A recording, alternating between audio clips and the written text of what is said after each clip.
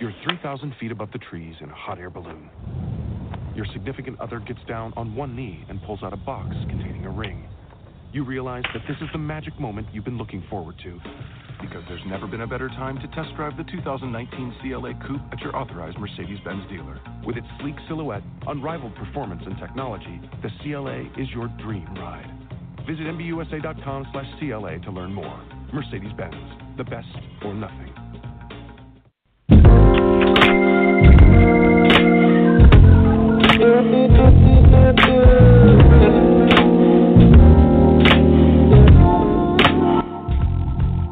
Hey, ladies and gentlemen, this is Dr. Ron here, host of Dr. Ron Unfiltered, Uncensored, with our Philly opener. Today's special guest is Dr. William Wong.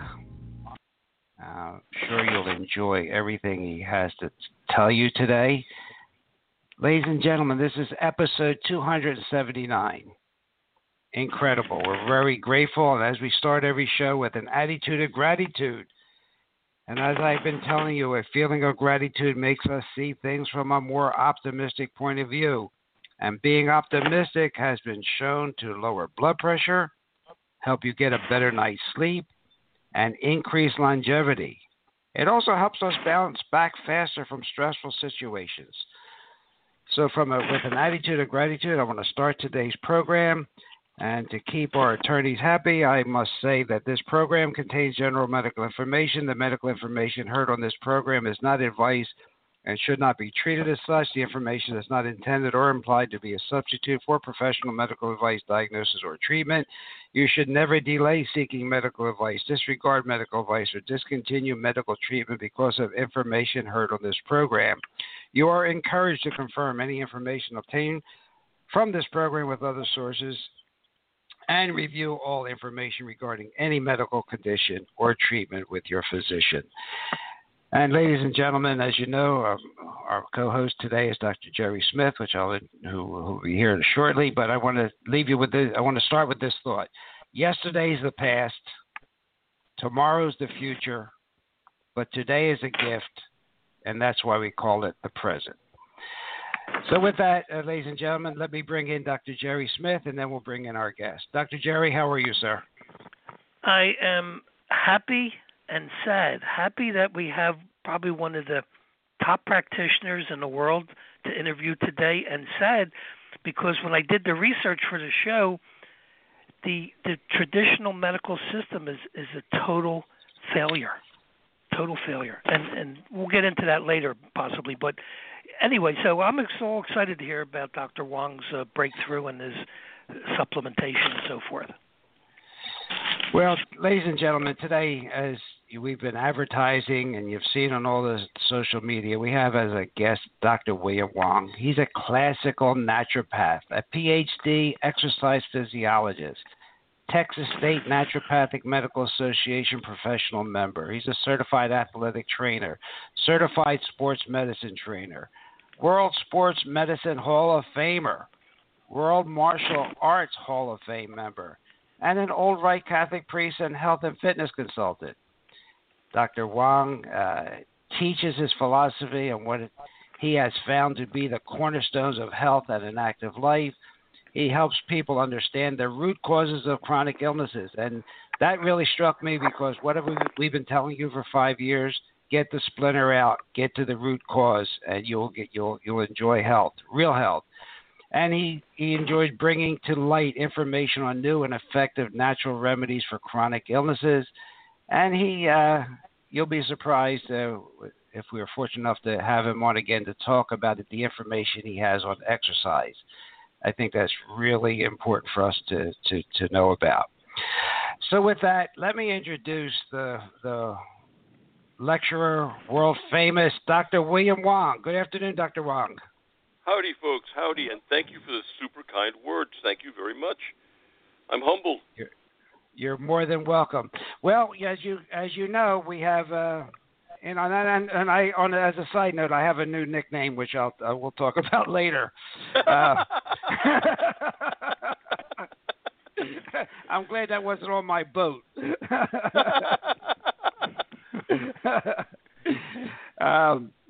So, ladies and gentlemen, we're going to talk about systemic enzymes, okay? And to tell you all that Dr. Jerry and myself and our families and his patients, we have been using this systemic enzyme, these body-wide enzymes. They are not the GNC digestive enzymes. They're not the papaya. They're systemic enzymes. They are used for a lot of reasons, including anti-inflammatory reasons. They modulate immune function. They are fibrinolytic. We'll give you the definitions of these words. They are antiviral, anti-aging. But rather than me give you all this information, let's get it from the expert and Dr. Wong. Well, there are 5 things that proteolytic enzymes do very, very well. Let me give you the long name: orally administered proteolytic enzymes. The first thing is that they act as a natural anti-inflammatory, and they don't use a COX-1, a COX-2, a non-steroidal anti-inflammatory mechanism of action, and they don't have a corticosteroid mechanism of action, so they don't have the side effects of either one of those guys. You know, if you remember back to when the COX-2s came out, everyone was jumping on the bandwagon. Oh, COX-2s, have all the effects of a non-steroidal anti-inflammatory without any of the side effects. And then Vioxx started killing 30,000 folks, or Vioxx or Celebrex, one of those two. And then after 36,000 folks, the FDA took it off the market because it wound up. Here's an anti-inflammatory that actually created inflammation in the heart. Oh my God, who knew? So yep. The non-steroidal anti-inflammatory drugs have their side effects, usually toxic liver damage, toxic kidneys, kidney damage, intestinal bleeding, which actually kills between 18,000 and 22,000 people a year. And those numbers, by the way, folks, are not made up by some naturopath in Texas who's obviously off his rocker.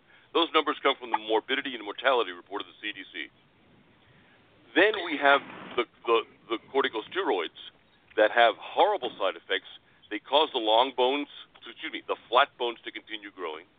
They hold water. They do all sorts of nasty stuff if you use them in the long term. They terribly thin the skin, causing a lot of bleeding and a lot of skin ripping. The enzymes work naturally without side effects to get rid of inflammation by lysing. The word lysing means eating away at the immune system complex. These the pro-inflammatory cytokines that the body makes to create inflammation. Very, very, very, very simple. You're only supposed to have X amount of these cytokines floating around. Anything beyond that amount, the body knows that it's got too much. It marks it as exogenous. Think back when you were a kid. Nothing ever bothered you. You twist your ankle, you'd be back on the road or back in the game after a 5-minute rest. That same level of twisted ankle after 35 would lay you up for 3 weeks. Your body then was doling out enzymes by the tablespoon, and nothing could hurt you. You were bloody invincible because your own enzymes would fight off the inflammation and speed the repair mechanisms. We know that that the enzymes do this because we have over 50 years, actually going on 60 years, of actual clinical use of these systemic enzymes in European medicine and Japanese medicine. We know that the enzymes work because in Europe, for example, over 160 million people have been prescribed systemic enzymes by their physicians, by their MDs, because over there it's a known thing, and they've benefited from the enzymes. The next thing that the enzymes do is something that nothing else in nature can do. It eats away at scar tissue and fibrosis. There is nothing on God's green earth besides a proteolytic enzyme that can eat away at fibrosis. Now, I want you to think about something. Diseases usually end in either an itis or an osis. If it's an itis, it's an inflammatory condition. If it's an osis, it's a fibrosis condition. We learn in anatomy in school that fibrosis is actually what kills us. If you take the body of an 18-year-old and the body of an 80-year-old, you take the internal organs out of the 18-year-old's body, it's what we expect to see in the organs. They're juicy, they're full-sized. You cut through them, it feels like let's say very firm Jell-O. If you're cutting through something like a liver, you take the internal organs out of the 80-year-old. They're shrunken. The diminution in size creates a diminution in function. When you cut through them, it feels like you're cutting through an Italian bread that's been left on the kitchen counter for a week. I'm exaggerating, but you get the idea. And that's because the scar tissue goes into the internal organs. The scar tissue, the body wants to firm up anything that's hollow and anything that moves. He said you lost some trees. That's what the body wants to do. If you sat on your couch, exactly what it was. You wouldn't be able to move your joints very far. He said, I took down 3 trees over here in this guy's place. It is loose and wiggly. Let's 3 say. of them had it. And the hollow organs are that? always shot through. And he said one of them was a royal palm. With fibrosis, with the aging process. Okay, and so then the other 2 let's say were other your kidney's palms. full of fibrosis. You got glomerulosclerosis. Your lungs are full of fibrosis. You've got and then I had to come in. fibrosis. Your liver's full of fibrosis. You've got cirrhosis. Okay. So we didn't even know he took them down. You know that? And they eat away at the fibrosis, just like they did when you were a kid. Think about wherever they were. That's true. We don't know where they were. Cut your finger, and a week later you couldn't see where the wound was. It's healed over. It's slick. It's pliable. It's supple. What happens after 50 when you cut your finger? You get this big knob of scar tissue. You've got this keloid growing there. It's not very flexible. It's really not very strong. And what happens is the body pumps a lot of fibrin in the wound to close it up, but then didn't take away the fibrin, the excess fibrin, to allow the skin to go back to its original condition because you don't have the enzymes. Now, why don't we have the enzymes? The body makes a finite amount of proteolytic enzymes in a lifetime out of the pancreas. We all learned in physiology that old age began at 27, but Guyton never told us why. So, for Max Wolf, who figured out that around the age of 25, 27, the body, making only a finite amount of enzymes in a lifetime, uses about half of those enzymes up by the time you're 25, 27. If it kept up doling out the enzymes the way it did before you hit 25, you wouldn't live to 40. Because 3 days after you make your last drop of proteolytic enzyme, you're stone cold dead. You can always tell a premorbid condition by measuring proteolytic enzyme levels. Just like you can with measuring dopamine. 3 days after you make your last drop of dopamine, you're stone cold dead. Same thing. So the body starts doling out the enzymes with an eyedropper instead of with a tablespoon, which is why after 30, 35, all of your old aches and pains, all of the old football injuries, every twisted ankle, every fall off the bike, every hit in the martial arts comes back and says, "Hi, how are you? Remember me?" And that's when we begin to slow down, and that's when things begin to start hurting, and that's also when arthritic changes start happening, because we don't have the enzymes to fight away the inflammation. Remember the formula. Irritation leads to inflammation. Inflammation leads to induration, to hardening, to scar tissue, and then hardening leads to death. That's how we learned it. And we can fight both the inflammatory part of that equation, and we can fight the fibrosis part of the equation, since most of the itises and the osises are the stuff that actually wind up killing us. We can extend our lifespan and be a heck of a lot healthier. Okay, the other 3 things, real fast, that systemic enzymes do is they clean the blood. The blood is not only the river of life, it's the river of garbage. The blood is where your body shunts all of its trash, all of its waste materials to go into the liver. The liver is supposed to filter it out the first time the stuff goes through, and you're supposed to live happily ever after. After a certain age, the liver gets sluggish. If we don't take our B vitamins, if we've drank too much alcohol, if we don't have enough water, if lots of different factors are involved here. So the body doesn't clean the blood the first time it goes through the liver. The body doesn't clean the blood the second time it goes through the liver. And all all that fibrin and all that garbage and all the necrotic debris begins to accumulate, and your blood starts getting thicker. Your sed rate goes up. If we put in the enzymes, all of a sudden, we've got the wherewithal to clean the blood. We've got what the liver is supposed to do when the blood goes through. We've got it already floating around the bloodstream, so we can eat away at the excesses of fibrin and fibrinogen. We can break down the garbage so that the body can just dispose it into the bowel and be done with it. We can eat away at the stuff that is clogging up the Fc receptors. Let me explain what an Fc receptor is. The white blood cells, when they attack a germ, have these little hands. It actually looks like an upside down tree if you look at it in a one of those big ass electron microscopes. And the Fc receptors rip apart the germ, physically just rip it apart. And then the Fc receptors go from being a warrior to being a garbage man. They take those little pieces of the germ and they take it to the liver, and the liver is supposed to clean their hands off and send them back to work as warriors. The longer it takes for the Fc receptors to get cleaned, the longer that white blood cell is a garbage man instead of a warrior.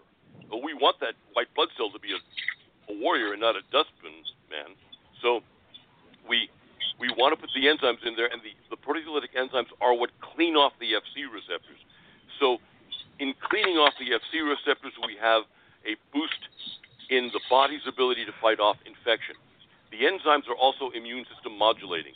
If the immune system is down too low, it'll boost it up. If the immune system is cranked up too high, as in lupus, rheumatoid arthritis, MS, the enzymes will actually eat away at the antibodies that the immune system is creating to attack its own tissue. Finally, the enzymes are mildly antiviral and antibacterial. Enzymes eat proteins that don't belong in your body. That's why when you eat a steak, the enzymes will digest the steak because it's a protein that doesn't belong in your body. The enzymes eat it away. They dissolve it down. They lyse it down. And it does the same thing with germs and viruses. They are proteins that obviously don't belong in the body. They're tagged as exogenous by the body, and the proteolytic enzymes will eat away at the exogenous proteins. So not only do we have improved immune function through cleaning the Fc receptors, but the enzymes themselves help to fight off the things that might infect us. Okay, that's a great summary, Dr. Wong. And just for our listeners to be sure they understand, inflammation is a necessary part of healing.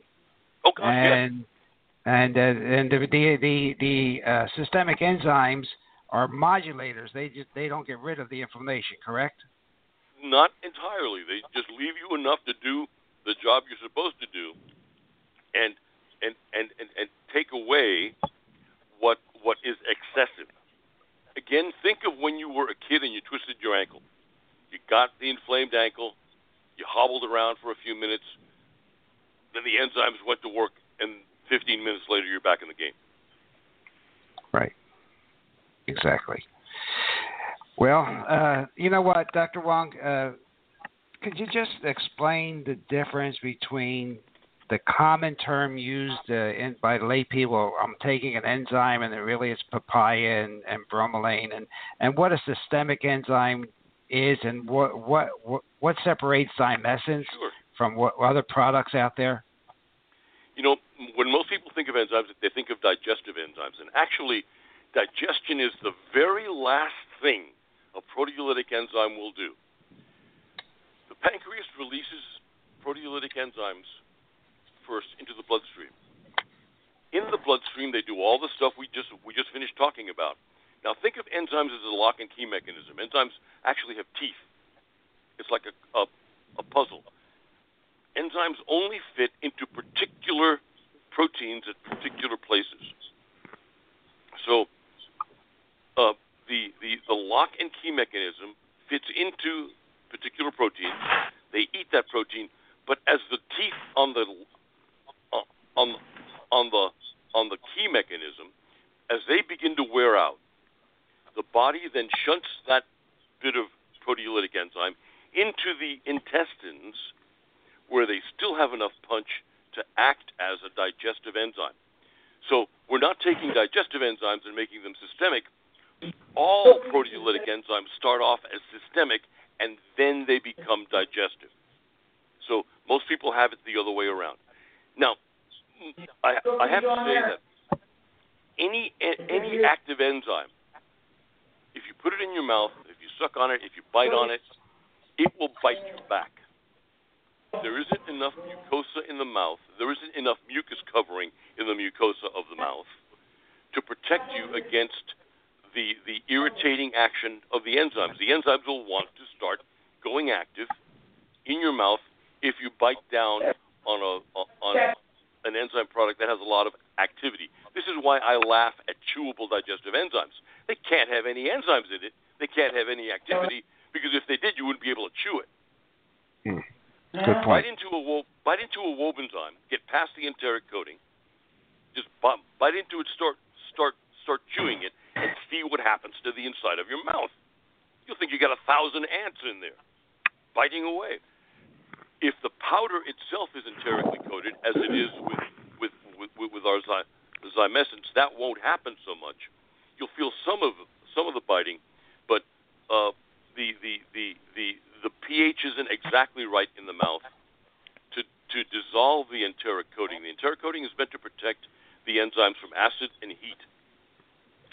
The enteric matrixing, let's call it, on the powder preserves the enzymes from the stomach acid, only dissolves in the presence of a 6.5 or better pH, which is the alkalinity we see in the duodenum. The duodenum is usually 6.5, then the small intestines are 7 and better.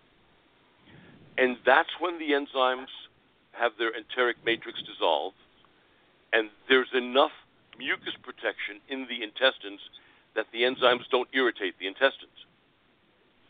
Then the enzymes get absorbed. There was always a question, are the enzymes too large a protein to be absorbed? And for 50 years, and even still, I still find nutritionists and MDs who will swear to me that you can't absorb an enzyme. Now, mind you, Salmonella is 5 times larger than the largest enzyme. It's 5 times heavier in Dalton weight. And we have no problem imagining Salmonella being absorbed through the intestinal tract. But these guys they've been told something wrong, and we knew it was wrong as far back as 1924. But they still keep teaching it in med school. Yep. Dr. Max Wolf, who was the lead researcher in proteolytic enzymes, he was an MD, he was an OBGYN, he had 7 PhDs after his MD, so the guy was a doctor 8 times over. Research enzymes at Columbia with Dr. Helen Benitez, came up with the first proteolytic enzyme supplement. He took the work of Dr. M.L. Rothy. Dr. Rothy was the first biochemist to isolate an enzyme. He isolated papain in 1924. He, in turn, started using it medicinally as an antifibrinolytic, as an antifibrosis agent, a fibrinolytic agent, both therapeutically, and he used it on food. That's what's that stuff you put on steak? Meat tenderizer. Meat tenderizer. Yes, thank you. Right. It's papain. So he found a digestive use for it and a therapeutic use for it. Dr. Wolf picked up on Dr. Rothy's work, and then more biochemists went out and isolated more enzymes. I isolated pancreatin and then all the enzymes from pancreatin and so on and so forth. But we knew as far back as the 1920s that enzymes could get absorbed through the intestinal tract. So, Dr. Wang, also in this fibrinolysis and keeping the red blood cells flexible, that's part of the anti-aging effect of the enzymes, I would imagine. Oh, gosh. And yes, and secondly, the power of synergy is also important in an enzyme formula. You know, you have to balance what enzymes do. You also have to know what enzymes work on what. Let me give you a for instance of an enzyme that has great promise but doesn't work. Okay, lumbokinase. Lumbokinase. If you take a look at the Handbook of Proteolytic Enzymes, if you want to spend $700 on a textbook, the Handbook of Proteolytic Enzymes says that lumbokinase has X amount of fibrinolytic action on these substrates and whatever else. Okay, an earthworm uses lumbokinase to digest the ground that it goes through as it tunnels its way through the earth. Okay, now let's look at serrapeptase. Serrapeptase, serrapeptidase are all roughly the same thing. Names for the same enzyme. Ceoprose is a slight variation of the serrapeptase. They're made by silkworms, and they're one of the strongest proteolytic enzymes around. On paper, lumbokinase is about 2-3 times stronger. The serrapeptase is 16 times stronger than chymotrypsin, which is the strongest mammalian and human proteolytic enzyme. The silkworm uses the serrapeptase to dissolve the cocoon so the butterfly can come out of the cocoon. Okay, it turns out that silk is a heck of a lot closer to fibrin and fibrosis than the stuff that the earthworm has to eat through. So while the earthworm enzymes are technically stronger in their effect because earthworms have to eat through dirt, the serrapeptase works better because silk is closer to human fibrin than whatever the earthworm has to eat through.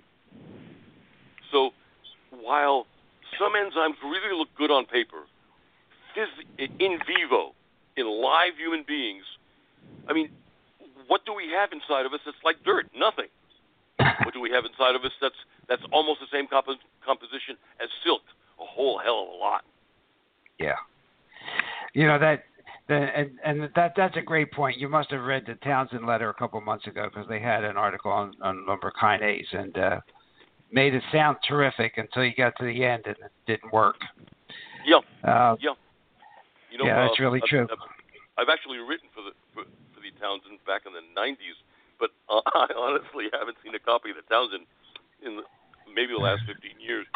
Well, in the 90s, it was a fold-over stapled newsletter. Now it's exactly right. It looks like GQ now. I remember those mimeograph pages actually. Yeah, I've been getting that since they started also. Yeah. All right, Dr. Wang. So what we try and do also on this program is be practical. And that for sure you are. So we know now a little bit about systemic enzymes. If they want to know more, you'll give them the website and so forth later on. But in general, who should and who should not be taking systemic enzymes, and namely zymescens? You know, anyone over 35 should be on systemic enzymes for all the reasons that I talked about. To fight the itises and the osises, because those are the things most likely to kill us. Yes, we might die of infection. Yes, we might die of accidents. Yes, we might die of whatever. But most folks die of either as the consequence of either an itis or an osis. But most folks under 35 really won't feel what the enzymes will do for them. Give you an example. My second child, my oldest boy, hard-charging Marine, reconnaissance infantry. No, excuse me. He was light armored reconnaissance, and then after the war, it was his unit that actually pulled down the statue of Saddam and led the way into Baghdad. He became a contractor, and with all the stuff that contractors do out in the Middle East. Before he hit 30, he didn't see the need for taking any systemic enzymes. He was fine. After 30, and he's now approaching 35, he understands why I was telling him to take the enzymes. Gotcha. Everything's catching up with him. So, most folks under 30 will take the enzymes, and unless they're active athletes, they really won't know. They won't feel what's going on. You've got to have the AWIs setting in before you realize what the enzymes are doing for you. Or let's say you just had a C-section. Gal has a C-section. She has all these ropes of intra-abdominal scar tissue, and she feels the restriction on her bladder, and she can actually palpate. She can feel those ropes around her abs and around her surgical wound. Well, you take the enzyme, 6 to 8 weeks later, those ropes are gone. They can feel what the enzymes do. Pulmonary fibrosis patients, most of them, not all, of the, let's say, 600-700 CF patients, COPD patients, and emphysema patients I've communicated with, let's say in the last 10 years, we have had 3 failures that I can count. PF patient can barely get up off of his sofa, can't go up a flight of stairs, do whatever. Starts on the enzymes. Within 30 to 60 days, he has increased SaO2, increased vital capacity. He can now walk to his mailbox. 6 months later, he's walking a mile and asking his doctor for Viagra because he wants to make love to his wife again. These are the stories we get back. These are the folks who are afflicted by some sort of a itis or an osis. Okay, so before I my co-host, Dr. Jerry, who's panting and can't wait to ask you questions, let me ask you one more. What are the contraindications to systemic enzymes, and are there any foods, green vegetables, that should be avoided with your product? You know, the only folks who should not be on systemic enzymes, unless they're on medical supervision, are the folks on the medical blood thinners, the warfarin, Coumadin, heparin, but especially do not take the enzymes with the new blood thinners, the Xareltos and those other horrible things that you cannot there's no way to do vitamin K. There are horrendous giant lawsuits against those new blood thinners because you can't stop them. Once they start causing a hemorrhage, there is no such thing as feeding a patient Tums and injecting him with vitamin K and getting him out of it. So we have seen that those patients on blood thinners should not be using the enzymes because the enzymes help the drugs to work better. Also, we advise hemophiliacs against using the enzymes because their blood is already thin. Although I have to say, I've had class 2 and 3 hemophiliacs report back to me that they used the enzymes and it didn't affect their blood viscosity negatively at all. But just in case. I'm sorry. Yeah, I agree. That should be. They have to be under medical supervision, right? I mean, if they're hemophiliac and taking that. Right. So, and how about vitamin K1 and K2? And a lot of our listeners are using K2 along with D3 in conjunction to get their vitamin D levels up. Is there any contraindication with K2 especially? Well, the vitamin Ks can undo some of the blood thinning that the enzymes will cause. You know, most of the time folks have blood that's as thick as ketchup or yogurt due to either excesses of fibrinogen, excesses of adhesion molecules, too much necrotic debris, high sed rate, or just plain old dehydration. The enzymes will help to allow the blood to get into every little crook and nanny, but we have to be careful because the vitamin K1 especially will undo that. Now, if you're on a huge dose of enzymes, and I'm going to touch on something that I'm not supposed to, the use of enzymes in CA therapy. That is a no-no. I never speak to that because it's a way to get the FDA putting their boot up your ass and turning it sideways. Yep. But let's talk about Robinson. In German medicine, in most of Eastern and Central Europe, and in Japan, systemic enzymes are used as part of cancer therapy because they eat away at the exterior protein coating that the cancer uses to shield itself against the immune system. So if you eat away at the exterior protein coating, the immune system can get in there and fight the CA. I will honestly tell you that I've seen the enzymes just eat stuff away altogether. But I'm not supposed to say that. You didn't hear me say that. Now, No. with the 300 Wobenzyme that you have to take in a day, if you're using Wobenzyme, Walking around. only 9. But with the 300 Wobenzyme that you have to use in a day for that therapy, yeah, you need to take a milligram of vitamin K and about 600 milligrams of calcium to maintain your blood viscosity because it's going to get real thin. 300 Wobenzyme, yeah, that's going to thin your blood out a lot. I think so. Yeah. Now, Wobenzyme also makes an enzyme called Wobimugos. Wobenzyme has 1 milligram of chymotrypsin.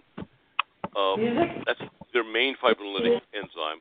The Wobimugos has 3 milligrams. So the CA dose of Wobimugos is only 100 a day. But you still need to take the vitamin K because your blood's going to get really thin. You're going to get nosebleeds. If you cut yourself shaving, you bleed for a week. Stuff like that. All right. Dr. Jerry and I talked about some questions, and I know now that you brought up the liver, and he's ready to go. Dr. Jerry, go ahead. Well, thank you. First, I got to give you an accolade. Most vitamin formulators, manufacturers are looking to cut corners, to increase their profits.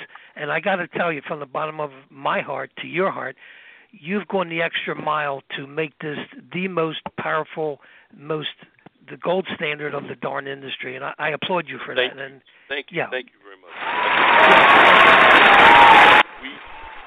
We have really tried. When I studied with Dr. Ronsberger in Germany at Mucos Pharma makes Wobenzyme. I asked him, can you make this preparation stronger? And he said, yeah, but then we wouldn't sell as many pills. So I promised myself that when it came my turn to make a systemic enzyme, I would make it as strong as I could possibly make it, as kick-ass as I could possibly make it, and have it be as affordable as I could possibly make it. We only use pharmaceutical-grade proteolytic enzymes from the world's top producer of proteolytic enzymes, especially the world's best producer of serrapeptins. My wife, who's a business genius, she's a fashion model with a 167 IQ. And all that IQ, most all of it, is in business. She created a business model so that we make profit, not an obscene profit like some folks out there, but we make a profit. I won't deny that. We sell the Zymescence and everything else we make at a significantly less markup than the rest of the products in the industry. Let me give you a for instance with the Wobenzyme. When you put 800 tablets of Wobenzyme in a bottle, those 800 tablets cost $8. You put the cotton in, it's $16. You put the label on, it's $36. Each time someone handles that bottle, the cost of that bottle. I don't think it really is. And that gives you the normal retail price. And that is how the markup system works. Then there are so many layers of people. There are distributors, there are retailers, whatever, that they need their markup, so the price just keeps on going up. My wife developed a system. I'm not going to take any credit for this. This is her business genius. She developed a system of markup and developed a system of sales where we keep the prices relatively low compared to what you're getting. You're getting a Cadillac for a Volvo price, basically. And it fulfills my promise to myself of making the most kick-ass systemic enzyme and having it be reasonably priced. Well, that being said, I want to refer to a statement that you made referencing a German study where they fed human test subjects the equivalent of 3,750 capsules a day for several weeks. And all their blood values were like, the top athletes in the world. Do you attribute this to basically cleansing the blood and getting all the toxic crap out of it so that the organs are working at their most optimal level? Yes, and now when you come to figure who the people were in this study, in Germany, you can cut back on your jail time by volunteering for medical studies. Okay. Yeah. They still do stuff like that there, yeah. So all these volunteers were federal German prisoners in jail. So probably the worst medical background ever. Bingo! You've got your drug addicts, you've got your alcoholics, you've got your God knows what. Sick with who knows what. And they're, like you said, their blood values after a few weeks on this, on the enzymes, were golden. They couldn't believe how good their blood was. Surprised they didn't take them out and sell it. Yeah, these detox programs for drug addicts, they should be on heavy doses of this stuff, and it'll clean them up in record time. Which brings up an interesting question that I put together. Wouldn't it be beneficial if everybody did like a 2-week or a 10-day extreme dose of Zymescin? To be honest with you, I just start taking 10 twice a day. I'm going to just do it for a 10-day period. Be sure to take the vitamin K. To do like a good cleanse. Oh yeah. Oh gosh, yes. The lipase in the enzymes dissolves the fat in the liver. Now that's beneficial for a couple of reasons. If you've got a cirrhosis patient, the benefits are obvious. But the fat cells in the liver are what hold all of our toxins. Now, usually we have to make the toxins water soluble by combining them with a sulfur, and then the toxins can get shunted out of the body through the bowel. Well, some folks whose livers are so toxic, with the first dose of enzymes, regardless of how small it is, whether it's one Zymescin or one Wove enzyme or whatever, they get the lipase acting on the fat cells in the liver, and they have a dump. And either they get the runs or they get this massive headache because they're constipated and the toxins can't get out. The liver has shunted the toxins into the bloodstream, and they're just floating around waiting for the bowels to move. Come on, let's get out of here. And since the bowels are all bunged up together, then they can't get out. So my recommendation is, since magnesium is needed to activate the enzymes, now we put in magnesium there, put magnesium in the Zymescins to help activate the enzymes, but not enough to keep the bowels flowing. Magnesium governs bowel moisture. So we should put in, we should also take magnesium to help have a nice, easy bowel movements. Not the runs, but maybe just shy, okay? So that when the liver dumps the toxins, they don't float around too long. They could just get out. Which brings up another interesting question I put together. I treat a lot of chronic pain patients and all kinds of cancer patients, this, that, and the other thing. And one of the things that only took me 35 years to connect the dots, but we go through a sequence, and the first thing we do in any major illness is clean the liver out. Yes. I test them for the glutathione, for the superoxide dismutase, choline, the B vitamins. Do you recommend that with someone who's like really toxic to do that first, then hit them with these Zymescins to get a more effective result?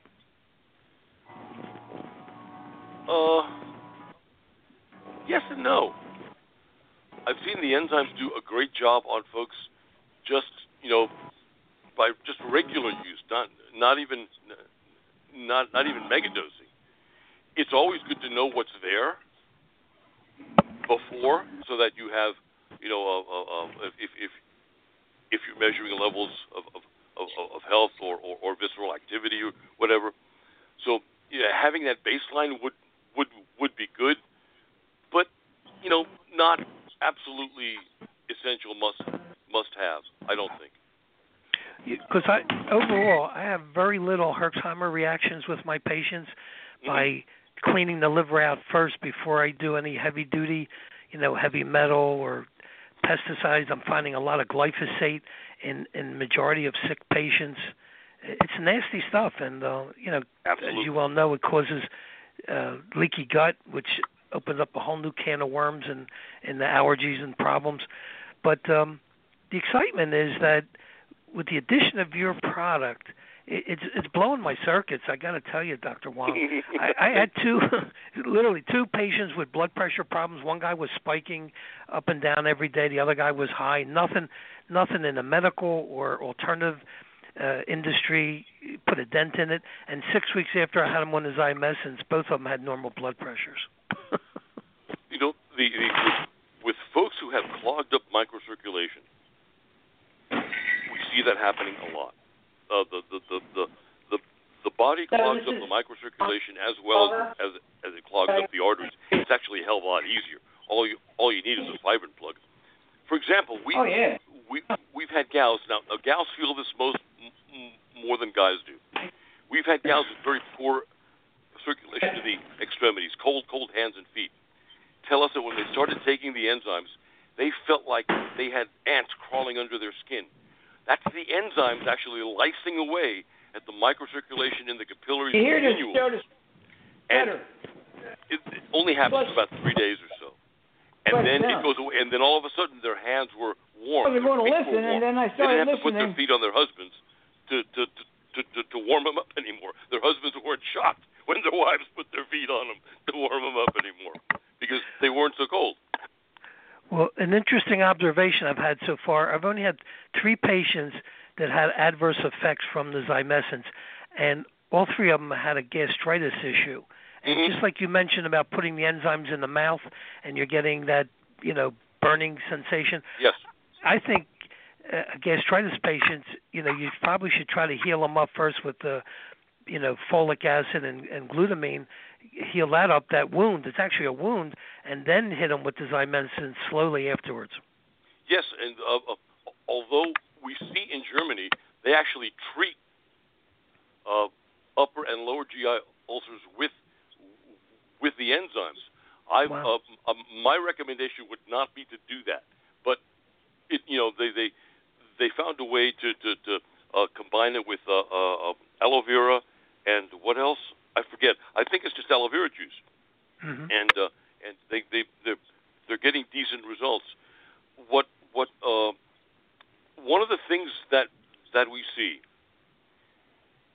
with vegetarians especially, but they're mostly with folks who know HCl, and 40% of folks over 40 don't make hydrochloric acid. But especially with long-term vegetarians, most vegetarians after they've been vegetarian for years stop making hydrochloric acid, and with them they have very alkaline stomachs. The enteric coating dissolves in the alkaline stomach. The enzymes go active and irritate the heck out of the stomach. With those folks, they can take the enzymes either with food or with aloe vera, and they do just fine.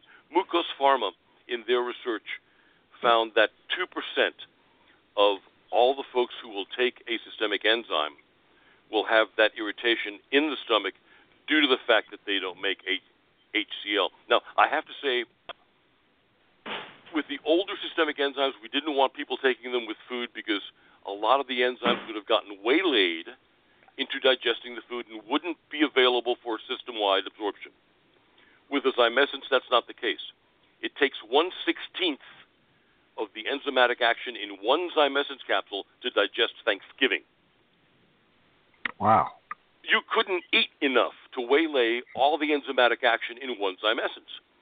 So if you have to take it with food because of any situation, either timing or your schedule, or you don't make any HCl and the enzymes irritate your stomach, for any reason whatsoever, go ahead and take the Zymescence with food. It's perfectly okay. Well, that's a pearl, Dr. Jerry. Absolutely.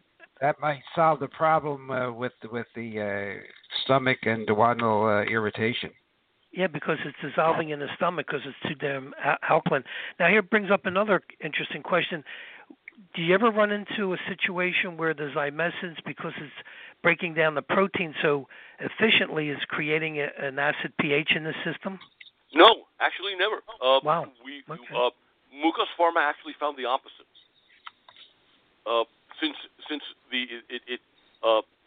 it helps to clear away at the fibrin that glows on the glomeruli of the kidneys, and actually reduces glomerulosclerosis, since it improves a renal excretion of protein. You don't get an acid buildup at all. Also, releasing the nitrogen from the protein, that would alkalize the system too, right? That should, yes. Yeah. Hadn't thought about that. Well, we covered a lot of material here so far, ladies and gentlemen. We have as a special guest Dr. William Wong.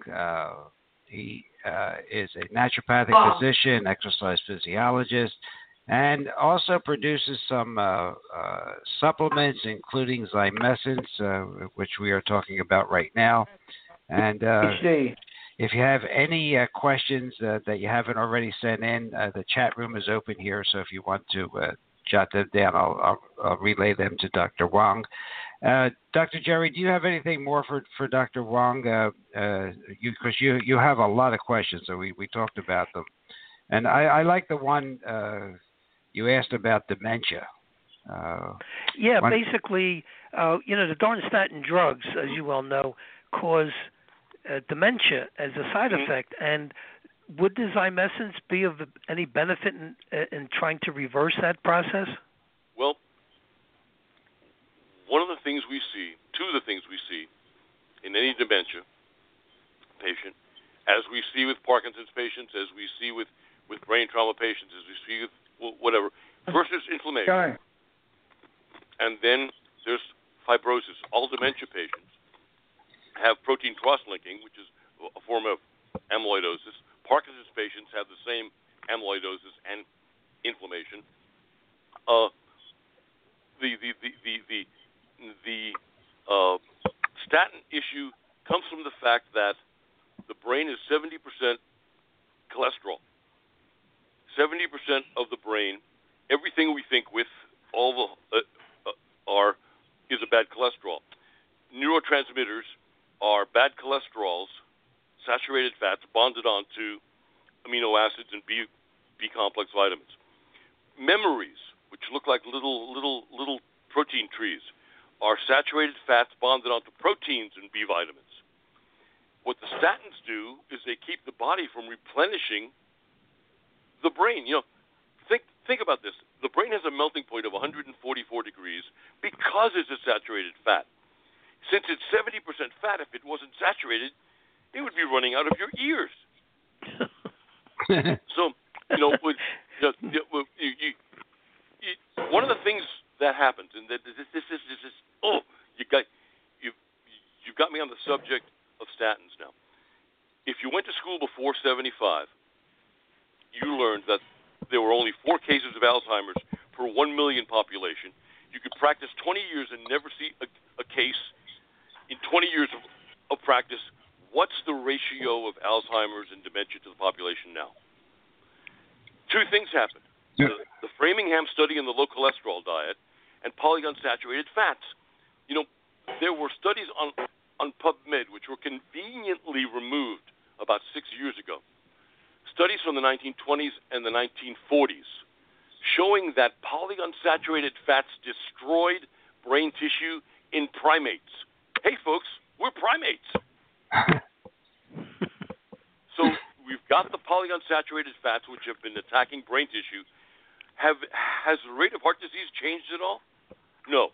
But what skyrocketed? The rate of dementia and Alzheimer's skyrocketed with the advent of polyunsaturated fats. Now we throw in the statin drugs, which do even more damage. I mean, they do so much damage to fats, they demyelinate nerves in the lower extremity, God's sakes, besides all the liver damage that they cause. And the muscle damage. Yes. Back before the statin drugs, there were 4 major cases of rhabdomyolysis in the world, period. Now with the statin drugs, we've got tens of thousands of cases of rhabdomyolysis a year. There are docs who never saw a case of rhabdomyolysis who are now seeing a lot of them because of the statin drugs. But they don't refer to it as that. They just say it's muscle pain. Muscle pain. Yeah, your freaking muscles are dissolving away. You know, Exactly. I rehabbed a patient. He was a starting freshman, University of Oklahoma. Kid came from Glendale, Arizona. He was taking 30 grams of creatine a day. Creatine is a big bodybuilding supplement. I freaking hate creatine, so I won't get started too much. But he had so much creatine flow in his urine that it triggered rhabdomyolysis, and he's laying on the field. His thighs are swelling from the methane gas from his quadriceps dissolving. The same thing is happening at his obliques. He's yelling and screaming because he's in so much pain. The coaches and the players were horrified watching this kid with his ballooning thighs. When they took him into the OR, as soon as they opened him up, that stuff just splattered all over the place. They had to wash down the walls in the OR because methane gas and dissolved protein just went flying everywhere. Needless to say, his urine was so chock full of protein it almost killed off his kidneys. So it damaged his kidneys permanently. By the time the kid got to me for rehab, he was in a wheelchair. He had very little of his quadriceps left. Most of his obliques on one side were gone. Most of his rectus abdominis was gone. And here's a 19-year-old kid wondering what he's going to do with the rest of his life. That's what rhabdomyolysis does. I've treated 2 cases of rhabdomyolysis so far. One of them, that kid, super serious. Another one, not that serious. But, you know, for such a rare disease, it's happening a lot now, mainly because of the statins, and it's happening in younger folks, boys, because of the creatine. Well, you know, we have done multiple programs on Ansel Keys and how he fudged all those statistics to get Paul Dudley White bought into this low-fat scheme. And you're absolutely right. The brain is awash in cholesterol, and we need cholesterol for nerve function, and we need it for something else that you do talk about. Maybe you could just introduce the subject. We need it for hormones. Exactly. And right? Yes. And you get Every too low. Every hormone is a whittled down cholesterol. Right. And if you don't have enough cholesterol, you don't have enough hormones. But you also make a point about estrogen dominance, and maybe not to take up too much of your time today because you've almost been here an hour already. Maybe just introduce our audience to estrogen dominance and how that influences this what we've been talking about, inflammation and fibrosis. Sure. Estrogen is the hormone that leads us to decrepitude and death. We know from the gals who take birth control pills or the gals who take HRT, they always get in a lot of internal inflammation. Their C-reactive protein levels are up. Their what's the other measure of inflammation? Sed rate. Whatever it is. Sed rate. Homocysteine. Yep. Yes, homocysteine levels go up. They get a ton of inflammation, and then they get a ton of fibrosis growing into their internal organs or causing blood clots, which gives them heart attacks and strokes. So we know that is the result of having a high estrogen. Now, as we get older, let's say a gal in premenopause and menopause, she's not making testosterone anymore, doesn't need to be horny, she's not making babies. Doesn't need the progesterone anymore. She doesn't have to gestate and grow the baby. So, yes, she's making less estrogen, but estrogen is all she's got. With a guy,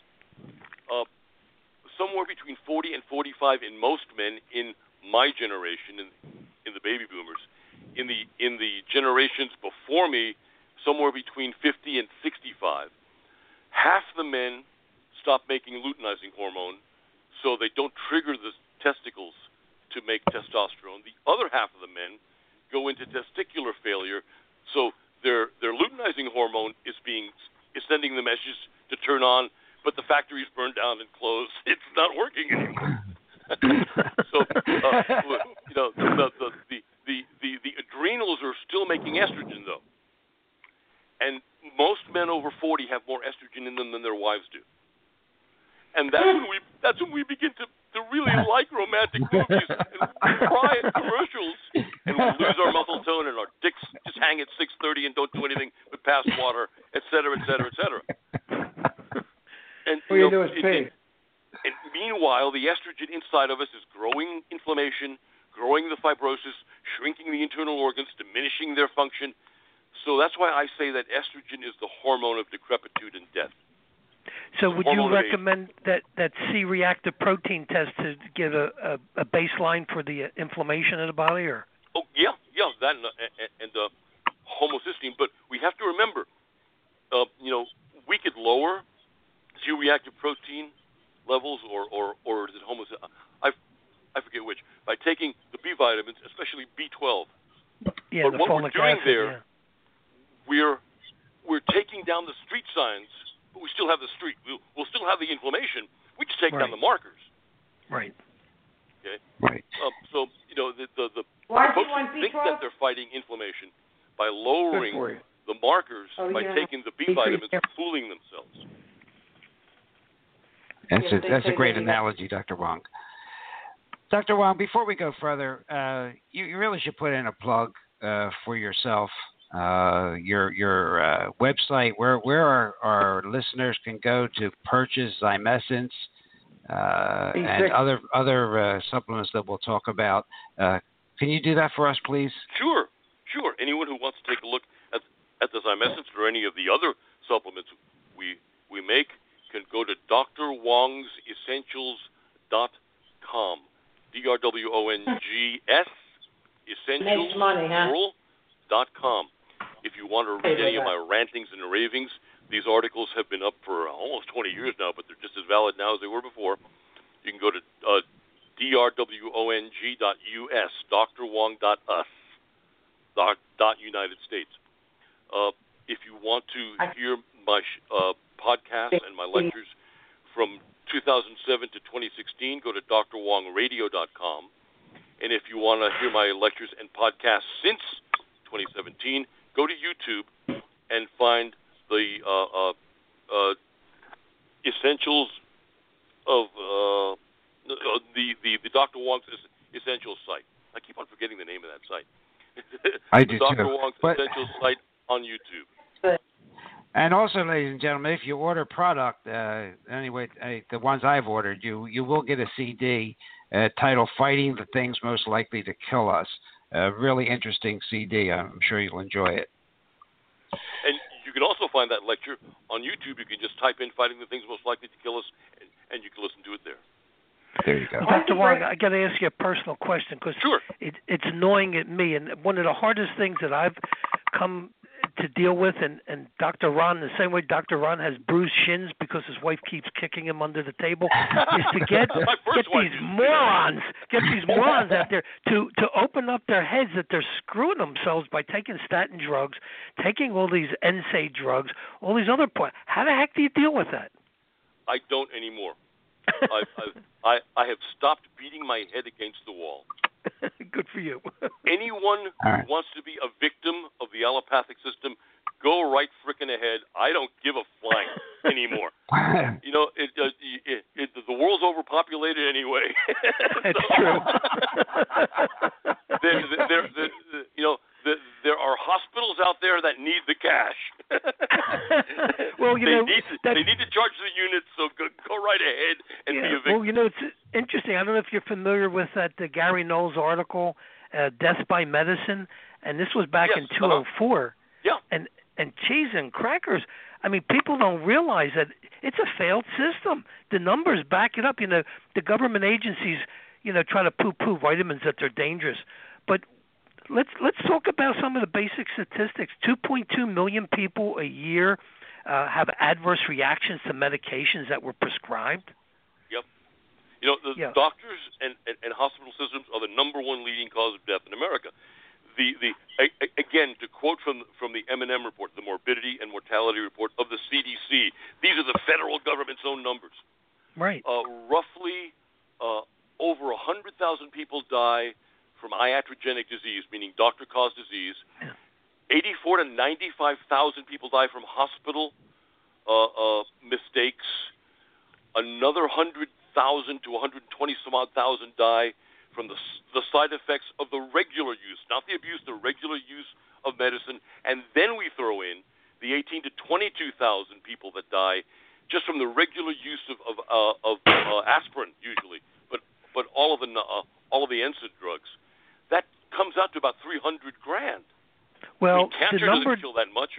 the number that they threw out in the article was like 783,936 a year died from by medicine, by conventional medicine, from all causes. Wow. Well, that's even worse than I thought. Holy Yeah, it cow. is. Well, you know, and the FDA's work just on adverse drug effects. Just adverse drug effects is 100,000 deaths a year. Just on regularly prescribed drugs. Yep. And Crazy. that stuff that I want a medicine that's FDA approved. You know, everything that's FDA approved can kill you, and hardly anything that isn't FDA approved can hurt you. How ironic is that? Dr. Wong, this has been such a touchy subject that we do this. It just makes your head explode. So, duct tape award. The sad part of this whole thing, though, especially with statins, is we're going to have a lot of people with dementia or Alzheimer's, and these people are going to bankrupt our system. That's a sad part about it, and that's why Dr. Jerry and I continue every week to bring information to the public, because sometimes some of it's going to get through, because if they die, as you said, that's thinning the herd, but more than likely they're going to be dementia in a nursing home or living with family, and that's really tragic in my opinion. You know, it's also a generational thing. When I was young and I was advocating all this natural health stuff, I was basically called a quack by absolutely everyone, including two sets of in-laws. They were brainwashed into believing that the government had every good intention for you. FDR did not know that the Japanese were coming to Pearl Harbor. The Maine was not. The Maine was sunk by the Cubans, and the Vietnamese actually attacked us at the Bay of Tonkin. Everything the government told you was absolutely true. Television doesn't lie, and medicine. The doctors have sworn an oath to help you. So they were victims of their programming. The younger generations now, my kids are not as programmed. We're not as programmed. We see the flaws, but members of our generation, members of even the younger generations, some of them will still continue to be programmed because they like it. They like being victims, and they like being led around by the hand. They don't want to think for themselves. We can't help those folks. But we will see less and less and less folks in the Alzheimer's wards as the generations progress on, because the less people are buying the bullshit of the federal government. So you're trying to tell me that the Zymessence won't work for the Democratic Party? Probably not, no. It will not cure their insanity one lick. They're still suffering from what I call Saul Alinsky syndrome. Yeah, that's a name that a lot of people don't know. That they don't know about Saul Alinsky. My problem with Saul Alinsky is that Fidel Castro studied with him. But if Fidel Castro would have made the professional baseball team, things may have turned out differently. But yeah, think of how different the Caribbean would have been if Cleveland or was it Cincinnati would have taken him on. Damn, man. Exactly. That's my thoughts exactly. Instead, he went with Saul Alinsky. Well, Dr. Wong, you've been really generous with your time, and I don't want to abuse that because I really thank you for having me on board. We would like to get you back on, and we'll talk about that by email, because I would like to get your thoughts on the aerobic and anaerobic exercise and sexuality and just general supplement program for our listeners. What you recommend, and of course you always have a good reason why you do that. So if we could maybe set that up, we'll pick a time and maybe talk for an hour, if that's okay with you. Perfectly okay. I would love it. I just love having you on. I love from the first time I saw the first video of you, and I think Dr. Jerry and I were enamored, and then more so than that, it made a lot of sense. It connected some dots that we've been having trouble with, and especially this Zyme Essence. It's a great product, and so is your Sinus. I mean, I take 2 or 3 of them myself now, so I am biased to say the least, but they all work out really well. Good, thank you. Dr. Jerry, anything for Dr. Wong before we turn this gentleman loose, because he's been really we took up a lot of his time.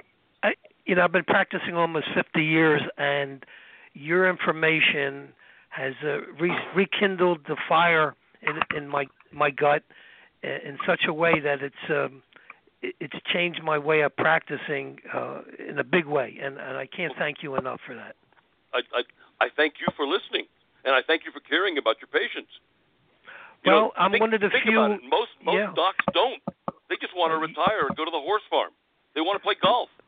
Well, someone told me years ago, retirement is your reward for being unsuccessful all your life. The major guide in my life, if you go to the drwong.us website and you go to the dedications page, you'll see a picture there of an old black man named Dr. Charles W. Turner.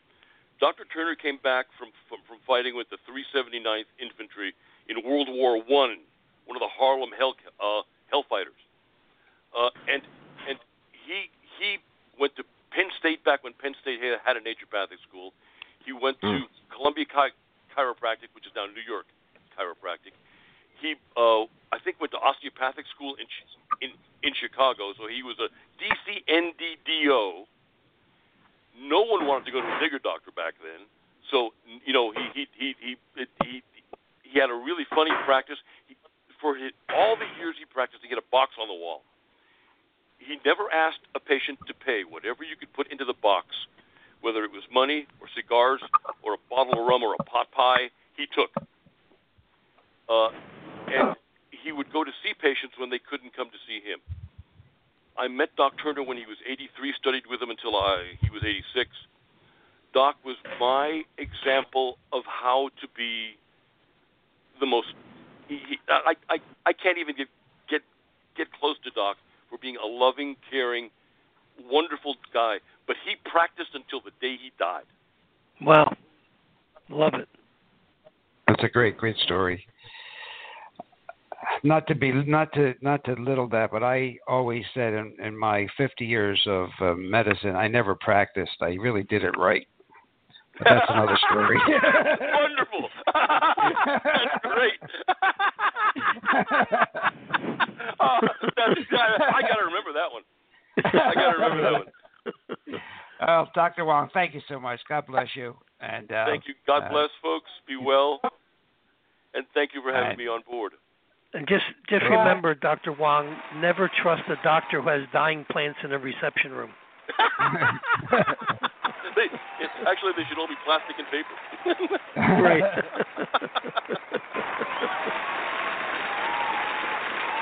Thank you so much. Thank you. Well, Dr. Jerry, that was really just a great interview with Dr. Wong. What a gentleman, what a scholar, and he is really changing the way that you and I are working and changing lives, and that's so important because I could now consider him an alchemist. He's really transforming raw materials into something really valuable. So, Dr. Jerry, thank you so much for being here as you are every Tuesday at 4 p.m., ladies and gentlemen. Ladies and gentlemen, this show, if you liked it and you want to pass it on to your friends and relatives, we are on Blog Talk Radio Archive. We're on Stitcher Radio, iTunes, Google Play, Alexa, iHeartRadio, TuneIn Radio, and soon to be Spotify. So what the bottom line is, if you go to any place that has podcasts, you'll find all 279 episodes of this program. Most of them labeled. This one is labeled 279 Dr. William Wong. Dr. Jerry, what can I say? It'd be anticlimactic to say too much more for me. Yeah, the bottom line is I hope that our listeners open up their minds so that they don't get herded into the slaughter line. That's all. Exactly. Well, Yeah. I got herded in. Ladies and gentlemen, we're here each and every Tuesday, most of it live. November 6th, we will have Dr. Jason Strohide, who is an expert in CBD, cannabinoids, and we have done shows on this, but not by a physician and by a producer. So we'll again revisit cannabinoids, CBD. That's the marijuana without the THC. That is still over the counter, and how it can reset your endocannabinoid system, and we'll have a great discussion with him. So with that, ladies and gentlemen, thank you. God bless. And Dr. Jerry, I'll see you on the radio next week. Take care. Have fun. Ciao.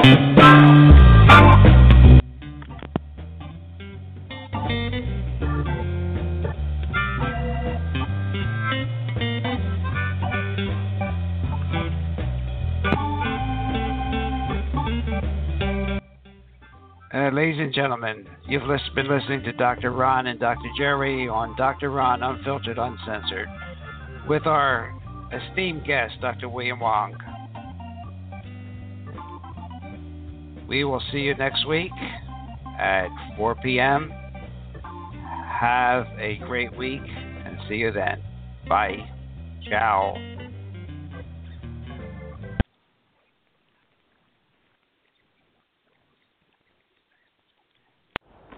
You're 3,000 feet above the trees in a hot air balloon.